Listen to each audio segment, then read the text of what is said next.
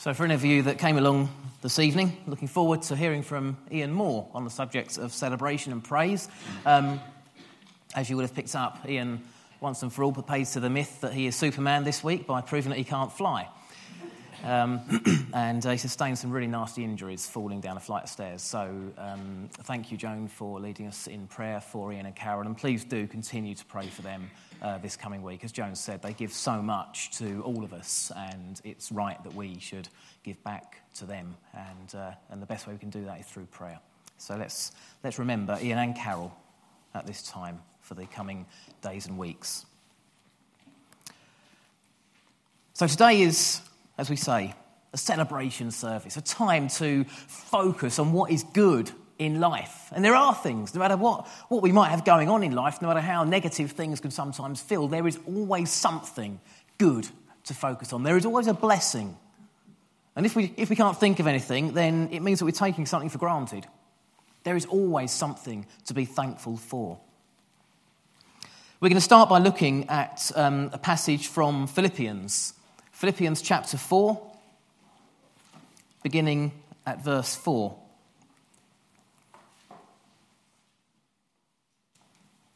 This is Paul reminding the Philippians that there is always something to be thankful for. There is always something to celebrate. Philippians chapter 4, starting at verse 4. Paul writes, "Rejoice in the Lord always. I will say it again, rejoice. Let your gentleness be evident to all. The Lord is near.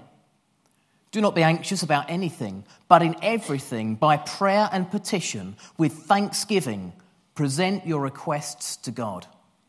And the peace of God, which transcends all understanding, will guard your hearts and your minds in Christ Jesus. Finally, brothers, whatever is true, whatever is noble, whatever is right, whatever is pure, whatever is lovely, whatever is admirable, if anything is excellent or praiseworthy, think about such things. Whatever you have learned or received or heard from me or seen in me, put it into practice, and the God of peace will be with you." Now, Paul is writing to the Philippians, who, before the church was planted in the city of Philippi, was a pagan population.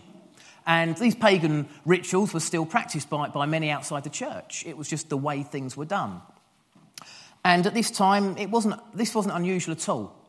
Churches had been planted in Ephesus, in Rome, in Corinth, in Philippi, and many other cities as well. But just like today, often those churches were surrounded by a whole host of other beliefs, other faith systems, other traditions and rituals. Now imagine just for a second what it must have been like to have been a first century Christian. To have had it explained to you that Jesus, this guy who you may even have witnessed or certainly heard about being crucified on the cross, having made these blasphemous claims of being the Son of God, of being God in human form, God incarnate, suddenly realising, hang on, it makes sense. It all adds up. The prophecies, they were fulfilled. He was who he said he was. Look at the miracles. Look at the healings. Look at his humility on the cross. We got this wrong. There must have been a tremendous sense of guilt when the penny dropped. Even if they weren't actually there on the day of the crucifixion, they may well have been pleased when they heard the news. This blasphemer has been put to death. Well, quite right. And then they suddenly realised, actually, this blasphemer was no blasphemer. This blasphemer was God. And so, often, as all the other pagan rituals and festivals and traditions were taking place around them, as gods were being celebrated and all the different pagan gods their individual rituals were being observed and these parties were taking place, the church was a much more sombre place to be. There was an awful lot of repentance, an awful lot of soul-searching, an awful lot of self-pity and self-loathing because of what had been done to Jesus. But Paul sees the need to celebrate. He says, rejoice in the Lord always. We are not perfect. We make mistakes. Our generation had an opportunity to recognise Jesus, and some did, but the rest of us didn't. But it's not too late.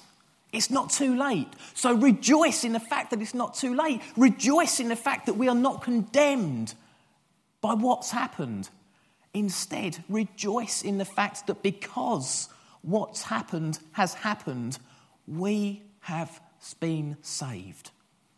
Rejoice in the Lord always. I will say it again. This is so important. I'm going to reiterate it straight after I've just said it. I will say it again. Rejoice. Don't feel self-pity. Don't beat yourselves up. Rejoice. God is a God who doesn't condemn us for our past. He doesn't condemn us because of what we've done. Instead, he looks to our future and says, it's never too late. It is never too late to make good what you've done.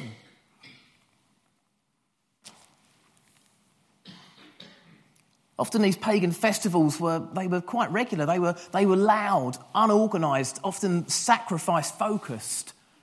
People would get drunk. There would often be temple prostitutes involved. They weren't what we would call a good party. Paul says, celebrate Christianity. Celebrate your God. But let your gentleness be evident to all.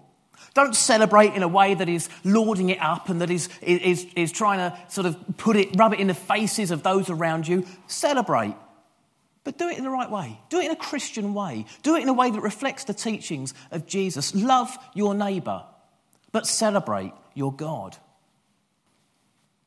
It's difficult, isn't it, sometimes, celebrating, but being gentle at the same time. I was trying to think of an image, and I haven't experienced anything in my life. Not that I go rubbing it in people's faces when I'm celebrating things, but it's just something that it doesn't always sink in when we see these things. But one image I did have, last summer's World Cup, after England had beaten Colombia in a penalty shootout, the first time they've ever won a World Cup penalty shootout. And all the players were going ballistic and jumping on each other and doing what they normally do. And to be honest, me and my mates, we were watching it and we were doing similar things. And we were absolutely over the moon. They'd finally won a penalty shootout. Fantastic. And then there was that camera shot of the England manager, Gareth Southgate, who himself had been involved in a penalty shootout in 1996. And he'd missed the penalty, I'm sure you're all aware. He'd missed the penalty that had put England out against Germany, of all people. And he had suffered incredible amounts of abuse for years after that, not just on the football pitch, but in the street. He was constantly reminded of that moment of failure. He knew the pain, he knew that suffering. And so, as all the players and the fans, both in Russia and in England, up and down the country, were celebrating and going crazy, there was this shot of Gareth Southgate walking over to the Colombian player who had missed the decisive penalty, putting his arm around him and consoling him. Southgate celebrated, he applauded the fans and he celebrated, but his gentleness was known. Now, I've got no idea whether or not Southgate is a Christian. But in that moment, we saw gentleness being known whilst he was rejoicing. Paul says, the Lord is near. Do not be anxious about anything. I was reading up a bit on some of the different pagan gods that were worshipped in Philippi at this time. And one commentator said that this reference to anxiety is an acknowledgement that actually being a pagan wasn't a particularly happy way to live, because you were constantly anxious about knowingly or unknowingly upsetting one of the many gods. Some of them had contradicting instructions. How on earth, you just can't win in a system like that. And so you lived in this anxiety.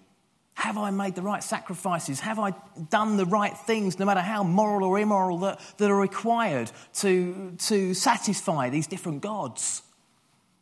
And Paul says to the Christians, to the church, the early church in Philippi, do not be anxious about anything, but in everything, by prayer and petition, with thanksgiving, present your requests to God. In everything. In everything. Now, I've never been a fan of preaching that we should pray into the tiny, trivial, what colour socks should I wear today? What should I have for breakfast? What time should I walk out of the house? Some things I just think God's given us common sense. Come on. But actually Paul says, no, Tom, you're wrong. You should pray about everything. Every detail. Have this ongoing conversation with God. It's up to God to decide whether he wants to answer or not. And frankly, yeah, God probably couldn't care less what colour socks we wear, so long as we go out and do his will. But who are we to decide what decisions in our life God can and cannot be involved in? It makes sense that in everything, by prayer and petition, with thanksgiving and acknowledgement that even being able to make a choice in life is a privilege, with thanksgiving, we present our requests to God. It's up to God what he does with that. But there's no prayer too small. There's no detail too insignificant. There's nothing trivial that we present to God. It's not up to us to decide those things. It's up to us to give God access to all areas of our life.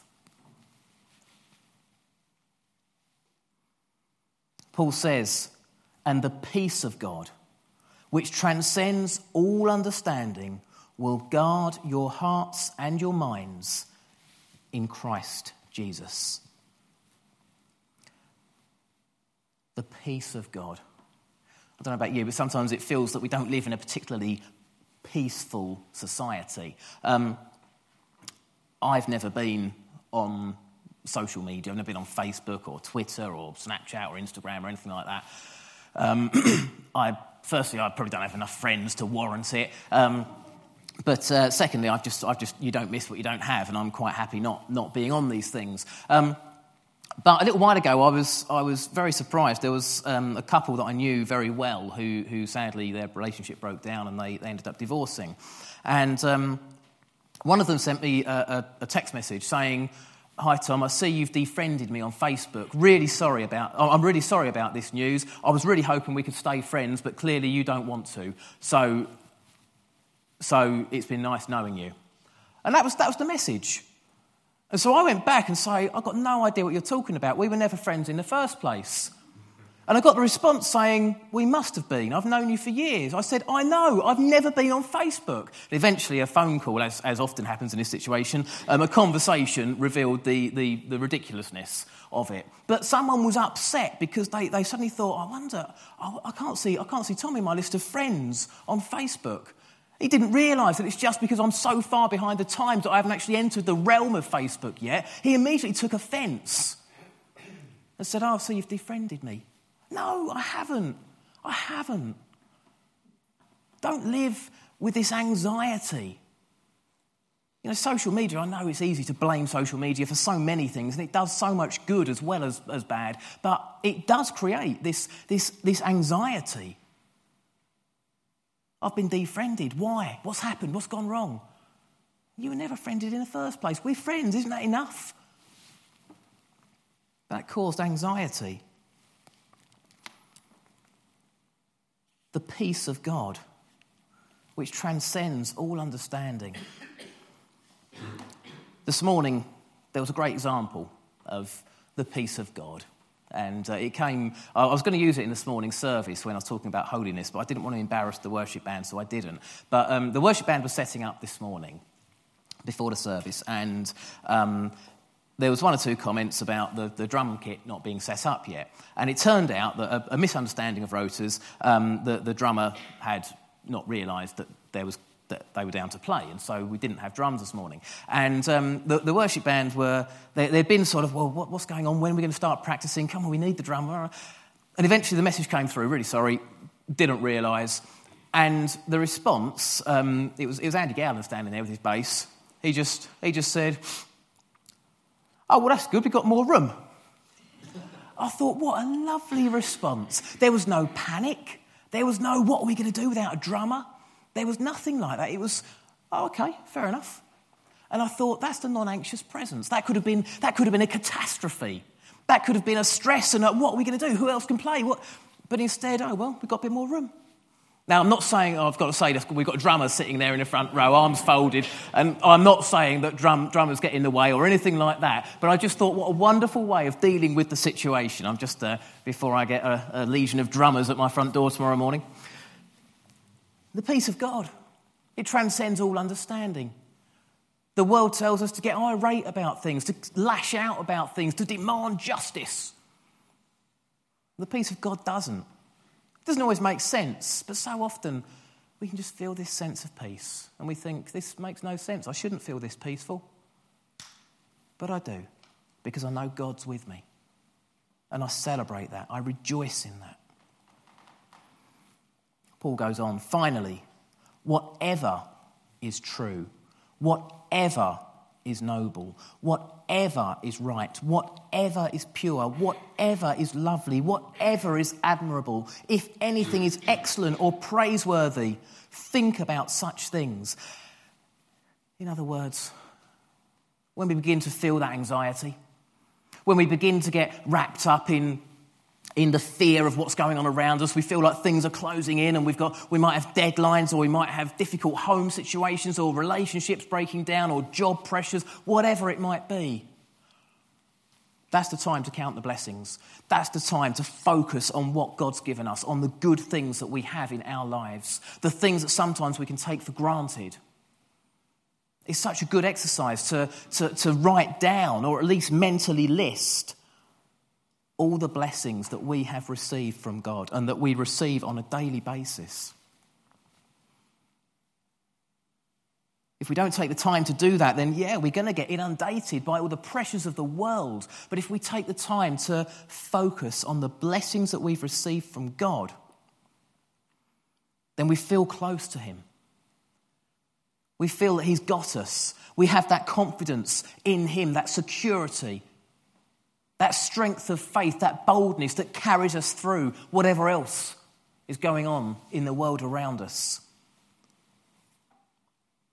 Paul lists these things, whatever is true, noble, right, pure, lovely, admirable, excellent, praiseworthy, whatever in your life you take heart from, whatever you feel blessed by, whatever it is.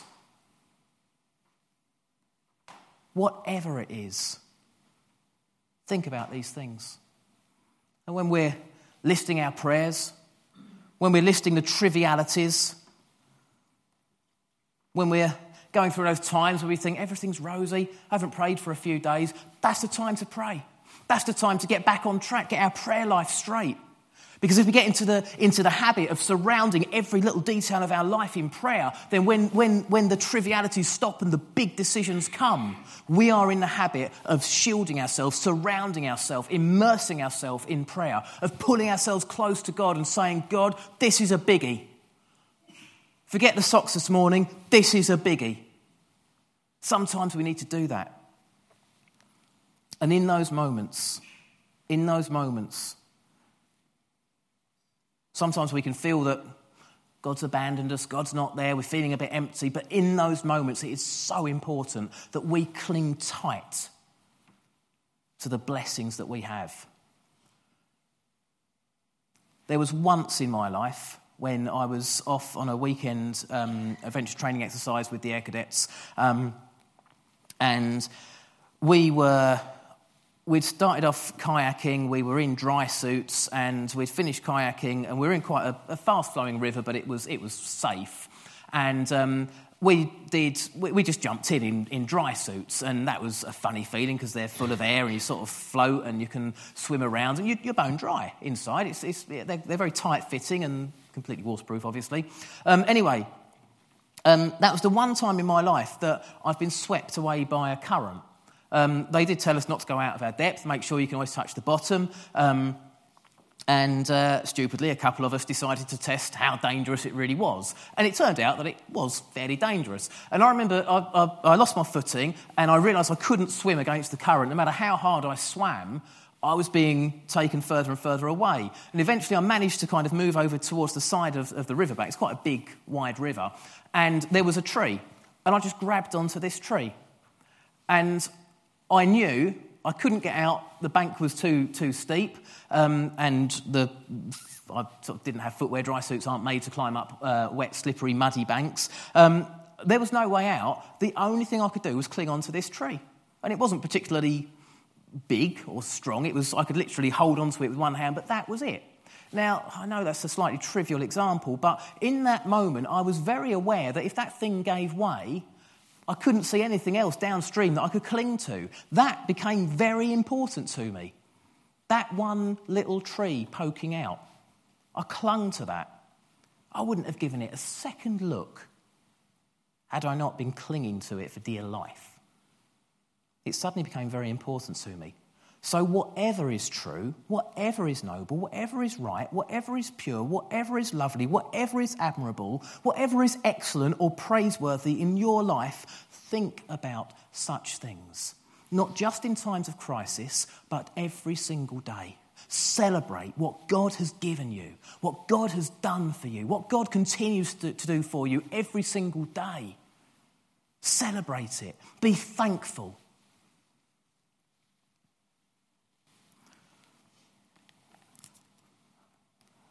Paul was a confident guy, wasn't he? We can tell that from the end of this passage. You see, I don't think I would ever have the confidence to tell you to look at me for an example of something, because I know that I'm a sinner just like we all are. I'm as flawed as the next guy. Paul says, whatever you've learned or received or heard from me or seen in me, put it into practice, and the God of peace will be with you. Now, Paul is writing to the first generation of Christians in Philippi. He is writing to people who maybe didn't have many Christian role models to look up to. Maybe they were still all struggling to identify what Christian character looks like, what we should be, how we should be living. They were still working out what we would consider to be the fundamental details of a Christian life. And so Paul says, I'm probably the best role model you've had. So whatever you saw me do, whatever you learned or received or heard from me or saw in me, put that into practice. This isn't Paul being arrogant. But for us, we all need to have Christian role models. We all need to have people that we look up to, people that we look to for advice, for an example. I know that I've got people like that, and they have been absolutely fundamental to my development in my faith. I know I've turned to them time and time again, and they have been that branch that I've been clinging to when the tide's been too strong for me to cope with on my own.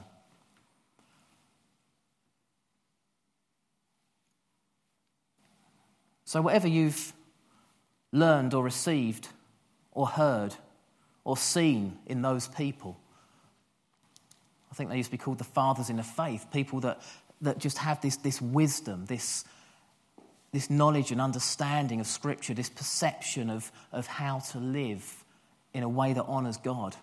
We all need that. And I think it's true to say we all need that regardless of the stage in life that we're at. We all need that. And that's another blessing. God gives us this, our church family, our fellowship.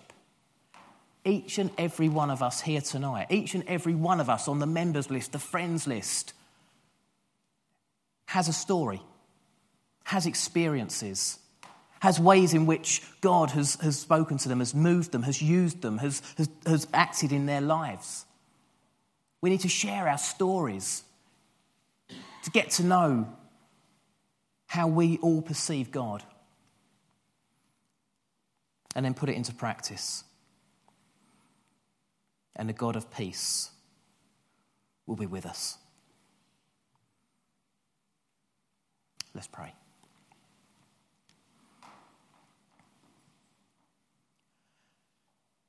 Heavenly Father,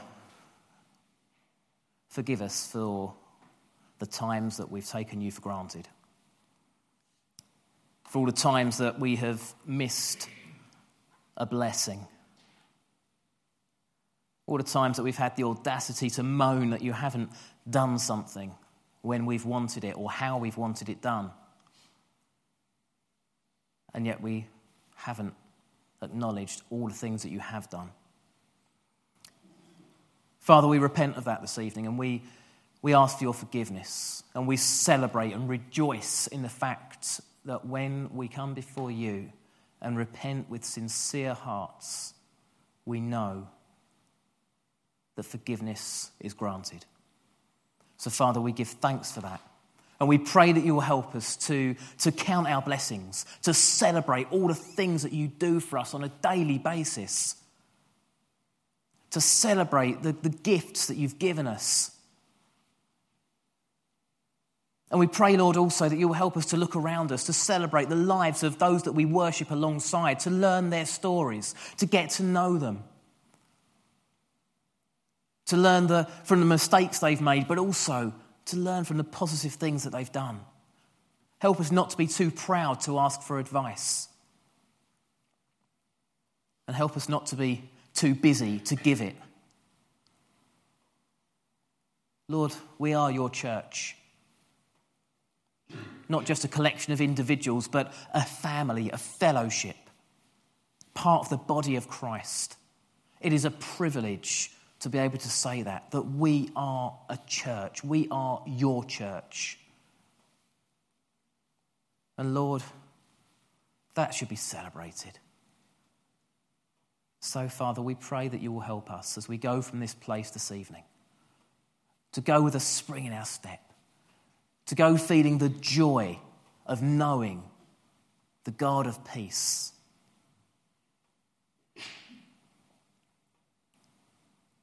And through that, may we share you with others.